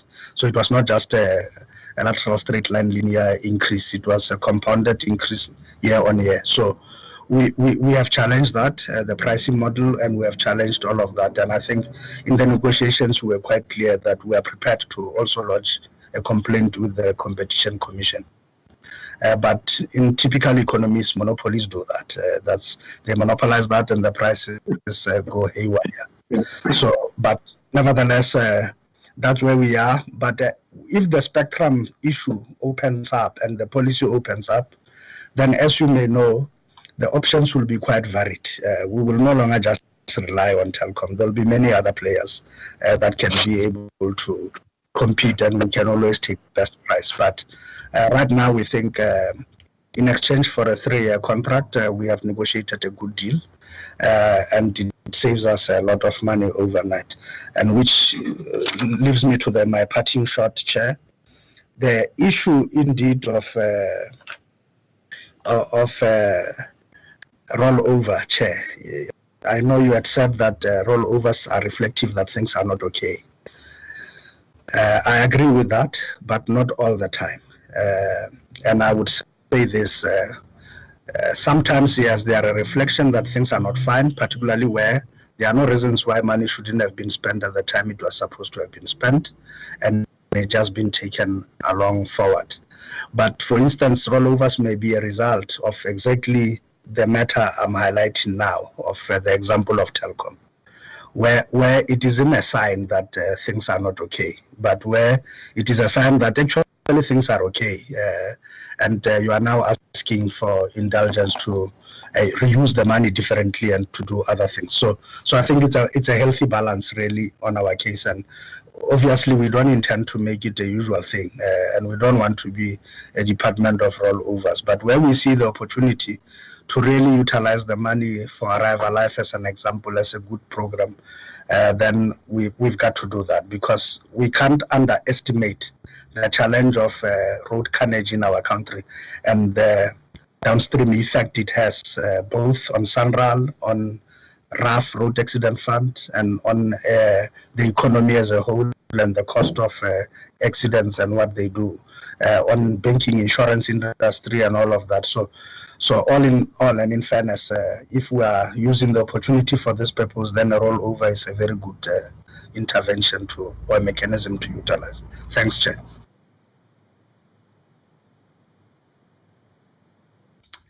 Thank you, DG. I think we must appreciate the fact that you were able to negotiate successfully the reduction. This is not a rollover, a reduction of that big amount and saving to this level.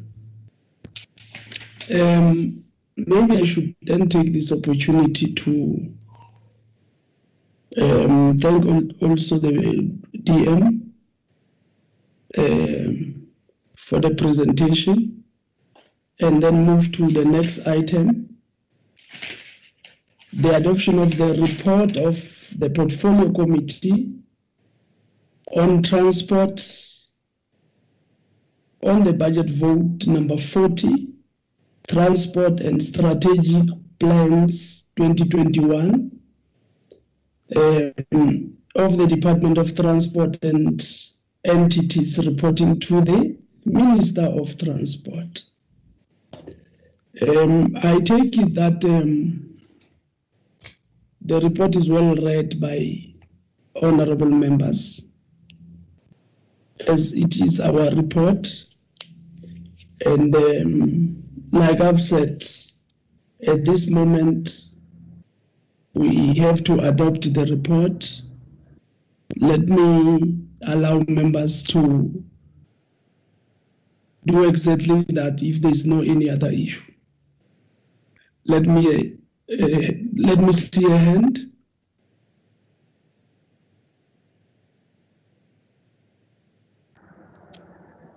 Any hand for adoption, honorable members, of our own report?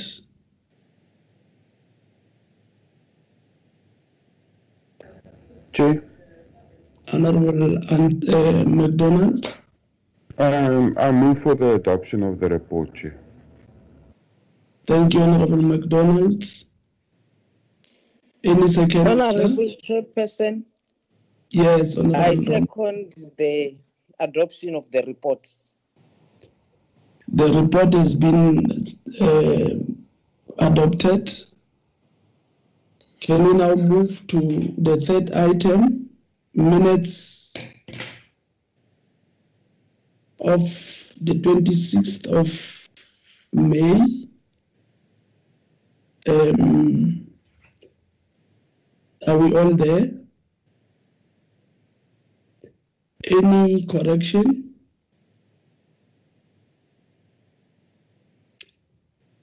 Any correction?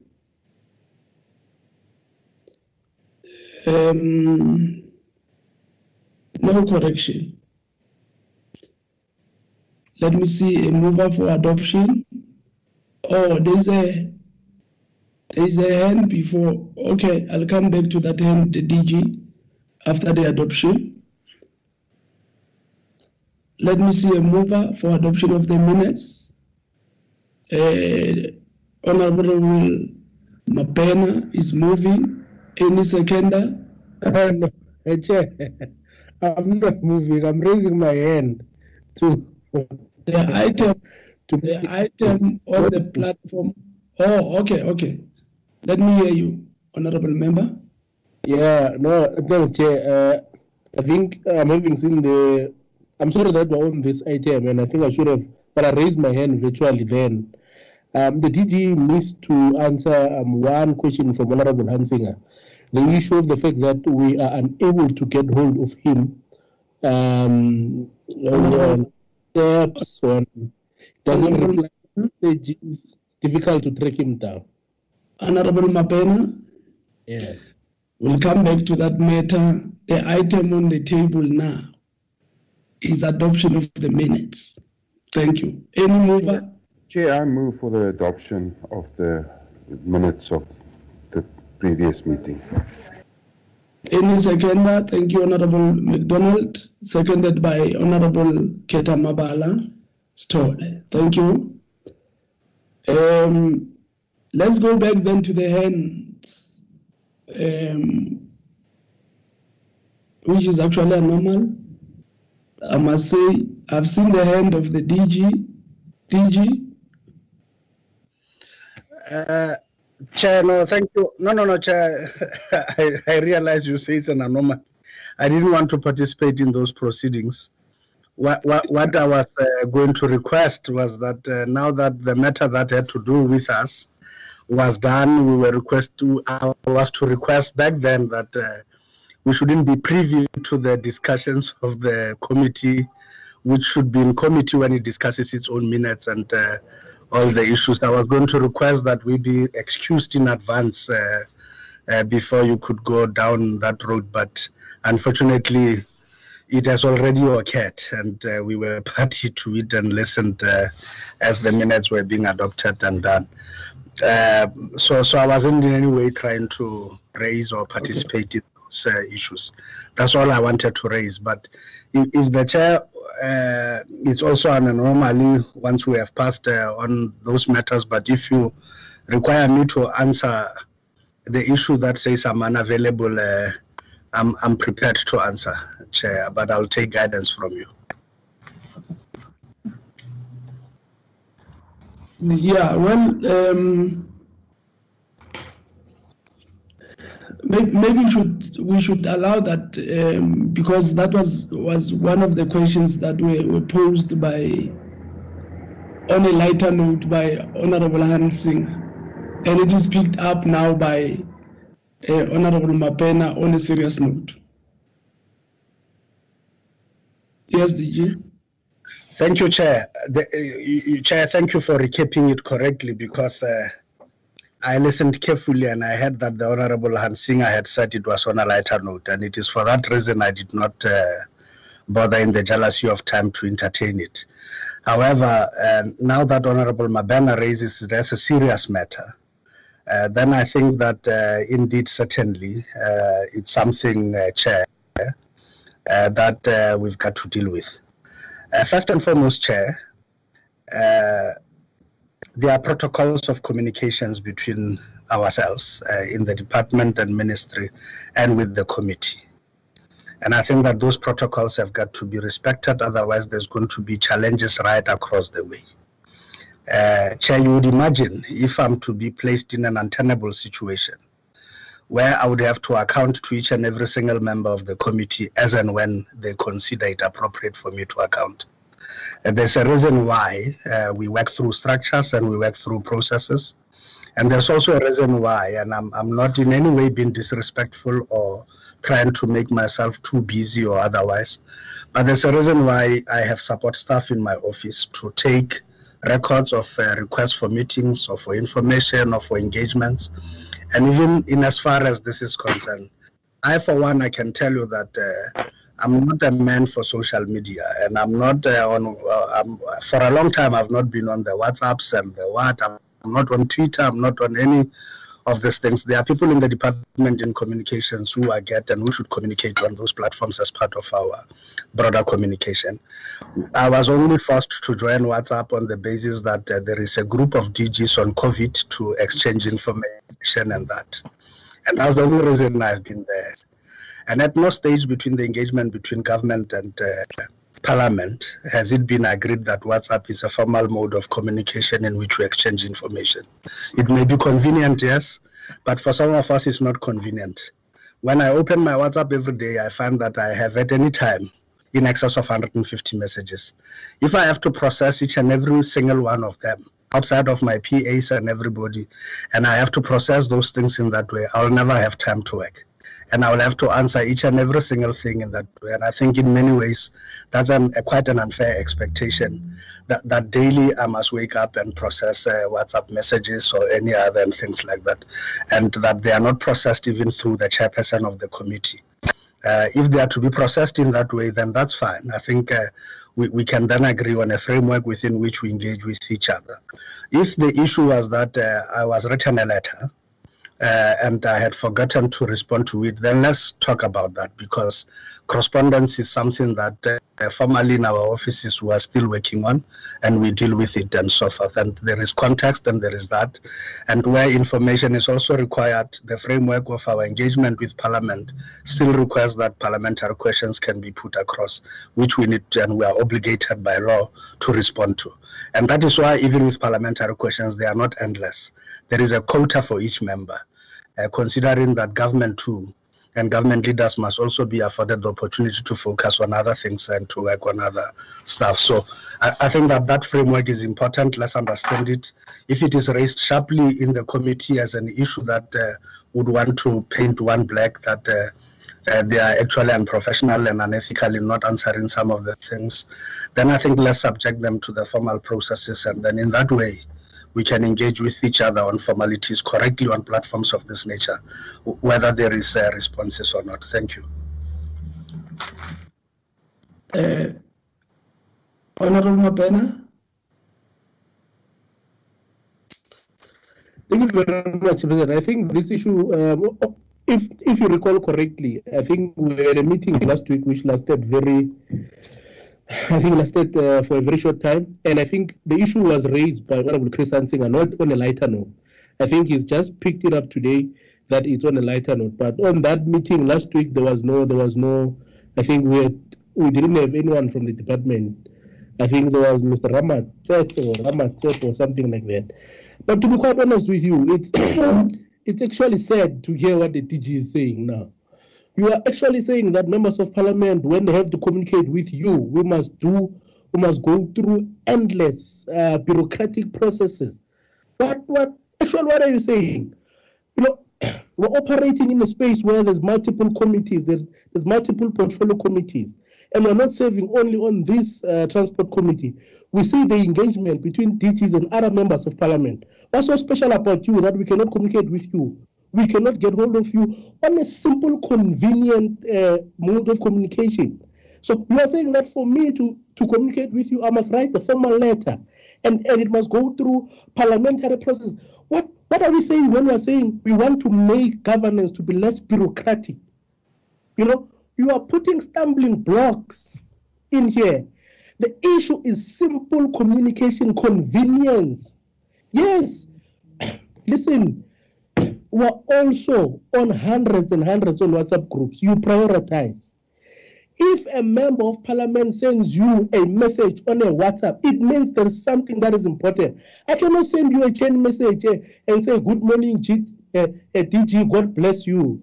Or I cannot send you a message and say, no, there's a roadblock somewhere. There is a reason why we ought to communicate with you. If you say that we must do that, we must follow bureaucratic processing, Chief, no. There, I must disagree with you completely. Your peers in other departments are communicating efficiently with other members. We serve on other committees. We communicate efficiently with DGs and DDGs, and they assist us when we're having challenges.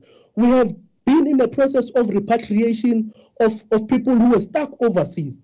Guess who we were communicating with DGs and DDGs from department, without having an appointment to call them. You send an SMS, you send a WhatsApp, They reply to you.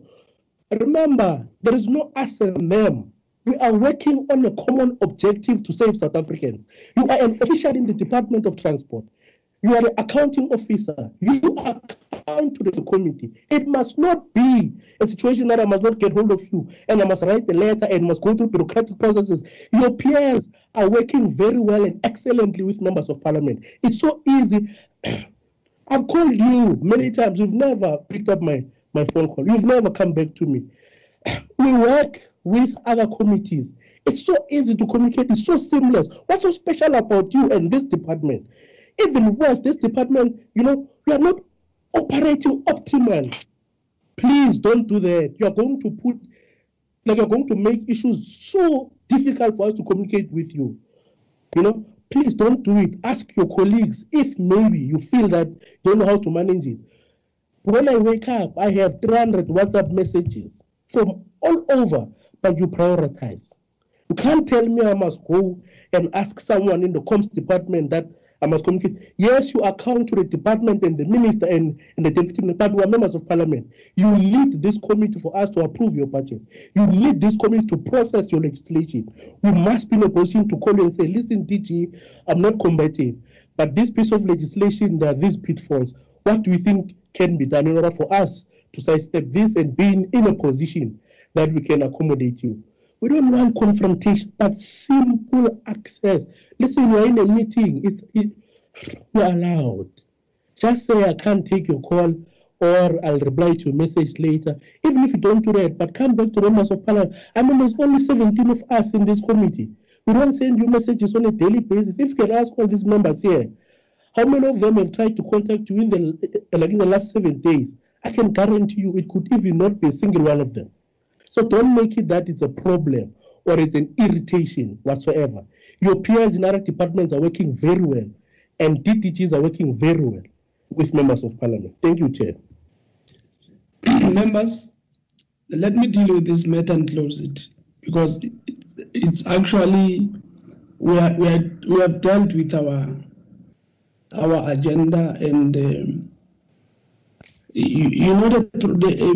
small problem with this thing is that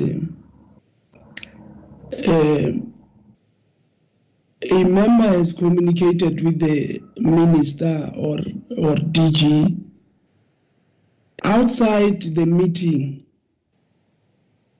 outside the portfolio committee, and now the portfolio committee has to sit and deal with the issue of two people who communicated and the other one did not answer. The other one answered this way and that way.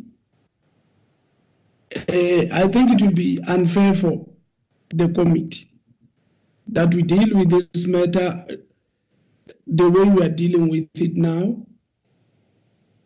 It is correct that if we think we need to add other sort of communications, let's sit down and agree on them. Any matter that has to be processed by the committee, it is true that I should know about that matter as a chair. Remember last week, you members, when we were talking about issues of oversight, you said to me, Chair, take the lead. Chair, make it happen. I would want a situation where this committee is effective, as Honorable Mapena is saying, but I also want us to stay within the framework where all of us are not going to take for granted that we understand one thing at the same pace and at the same way. Therefore, let me request that before we really get to this mood and mode, deal with this matter and resolve it amicably the way we need to resolve it. But let's not use this platform really to up the temper and do what we are doing. I request you, honorable members. As I had said, this was actually the issue that was left over, and I think let's look at it and resolve it properly. without allowing a situation where there will be talks that some of us are not privy to, and if those talks are not winning, then we bring them here. Please, honorable members. Can I take that we have exhausted these issues and properly close the meeting? I don't want to surprise people, but let me, if you insist, Honorable Ketamabala, I'll listen to you and allow the DG then to come back. Yes, sir. No, Chairperson, I'm not actually against what you have said, but I will be happy if the DG can tell us if we want to contact him. Whom can we speak to? Because what other thing have happened, I've phoned several times on the DG, but he never came back to me. I used to work with the DG when I was in portfolio committee of sport. He actually corresponds very well on the transport portfolio, on sport portfolio committee. So I don't know what changed him now, or either is a pressure or something wrong that is happening in the department. I don't know. If he can give us whom can we connect, because there's some pending issue that we need to communicate directly to the DG, as we always direct to you. Sometimes I spoke to you, Chairperson, and sometimes to the Minister, because there's some pending issues on transport. Thank you very much, Chair. Thank you, Honorable Ketamabala. I think let's explore that route. If you don't get the minister, the deputy minister, you must be able to get me. If there is a way of communicating with the DG and that way has been there, I think we should formalize it accordingly by mutual understanding. DG? Okay. No, thank you, Chair. My mother raised me to believe I'm special, and I'm not going to allow anybody to say I'm not special. I am special. If that offends people that I think I'm special, that's their problem, it's not mine. But Chair, the issue is that there are formal correspondences, and these things I'm saying is not that they are not there. If there are mutual indulgences that are given to people, then so be it. But I don't think that it is a matter that is a matter for the committee. Strictly speaking, yes, I account to the committee, not to the individual members of the committee. I account to the committee. And at no stage have I ever refused to come to the committee to respond, or any information sent through the formal channels that has never been entertained and so on. But people can request that then something else must happen and that I must account to individual members of the committee. So, Chair, if the request comes through you, and if something is burning indeed, and it's a matter for Parliament to raise with government, there are structures, and I've said that when I spoke. There is yourself. You can call, Chair, at any time, and we can raise those issues and they can be attended to. And at no stage have we ever refused to attend to anything that comes via the formal channels. And I think that's where I will leave it at. And honestly, Chair, I take exception and a serious offense to the issue that says that I'm not special. I am special. DG, you are special. We are all special. At that note, DM and honorable members, thank you very much for the meeting. Stay blessed, stay safe. Schools are reopening. Let's also assist on the level of transport. I'm sure we should be ready. And those of you who want to keep their children at home, do apply for homeschooling. And let's be useful to the process. Thank you very much, honorable members. You are all special. The meeting is... I am special. Yeah. Thank you very much. I am special. God created all of us Thank you very much, Chairperson. Enjoy your week further.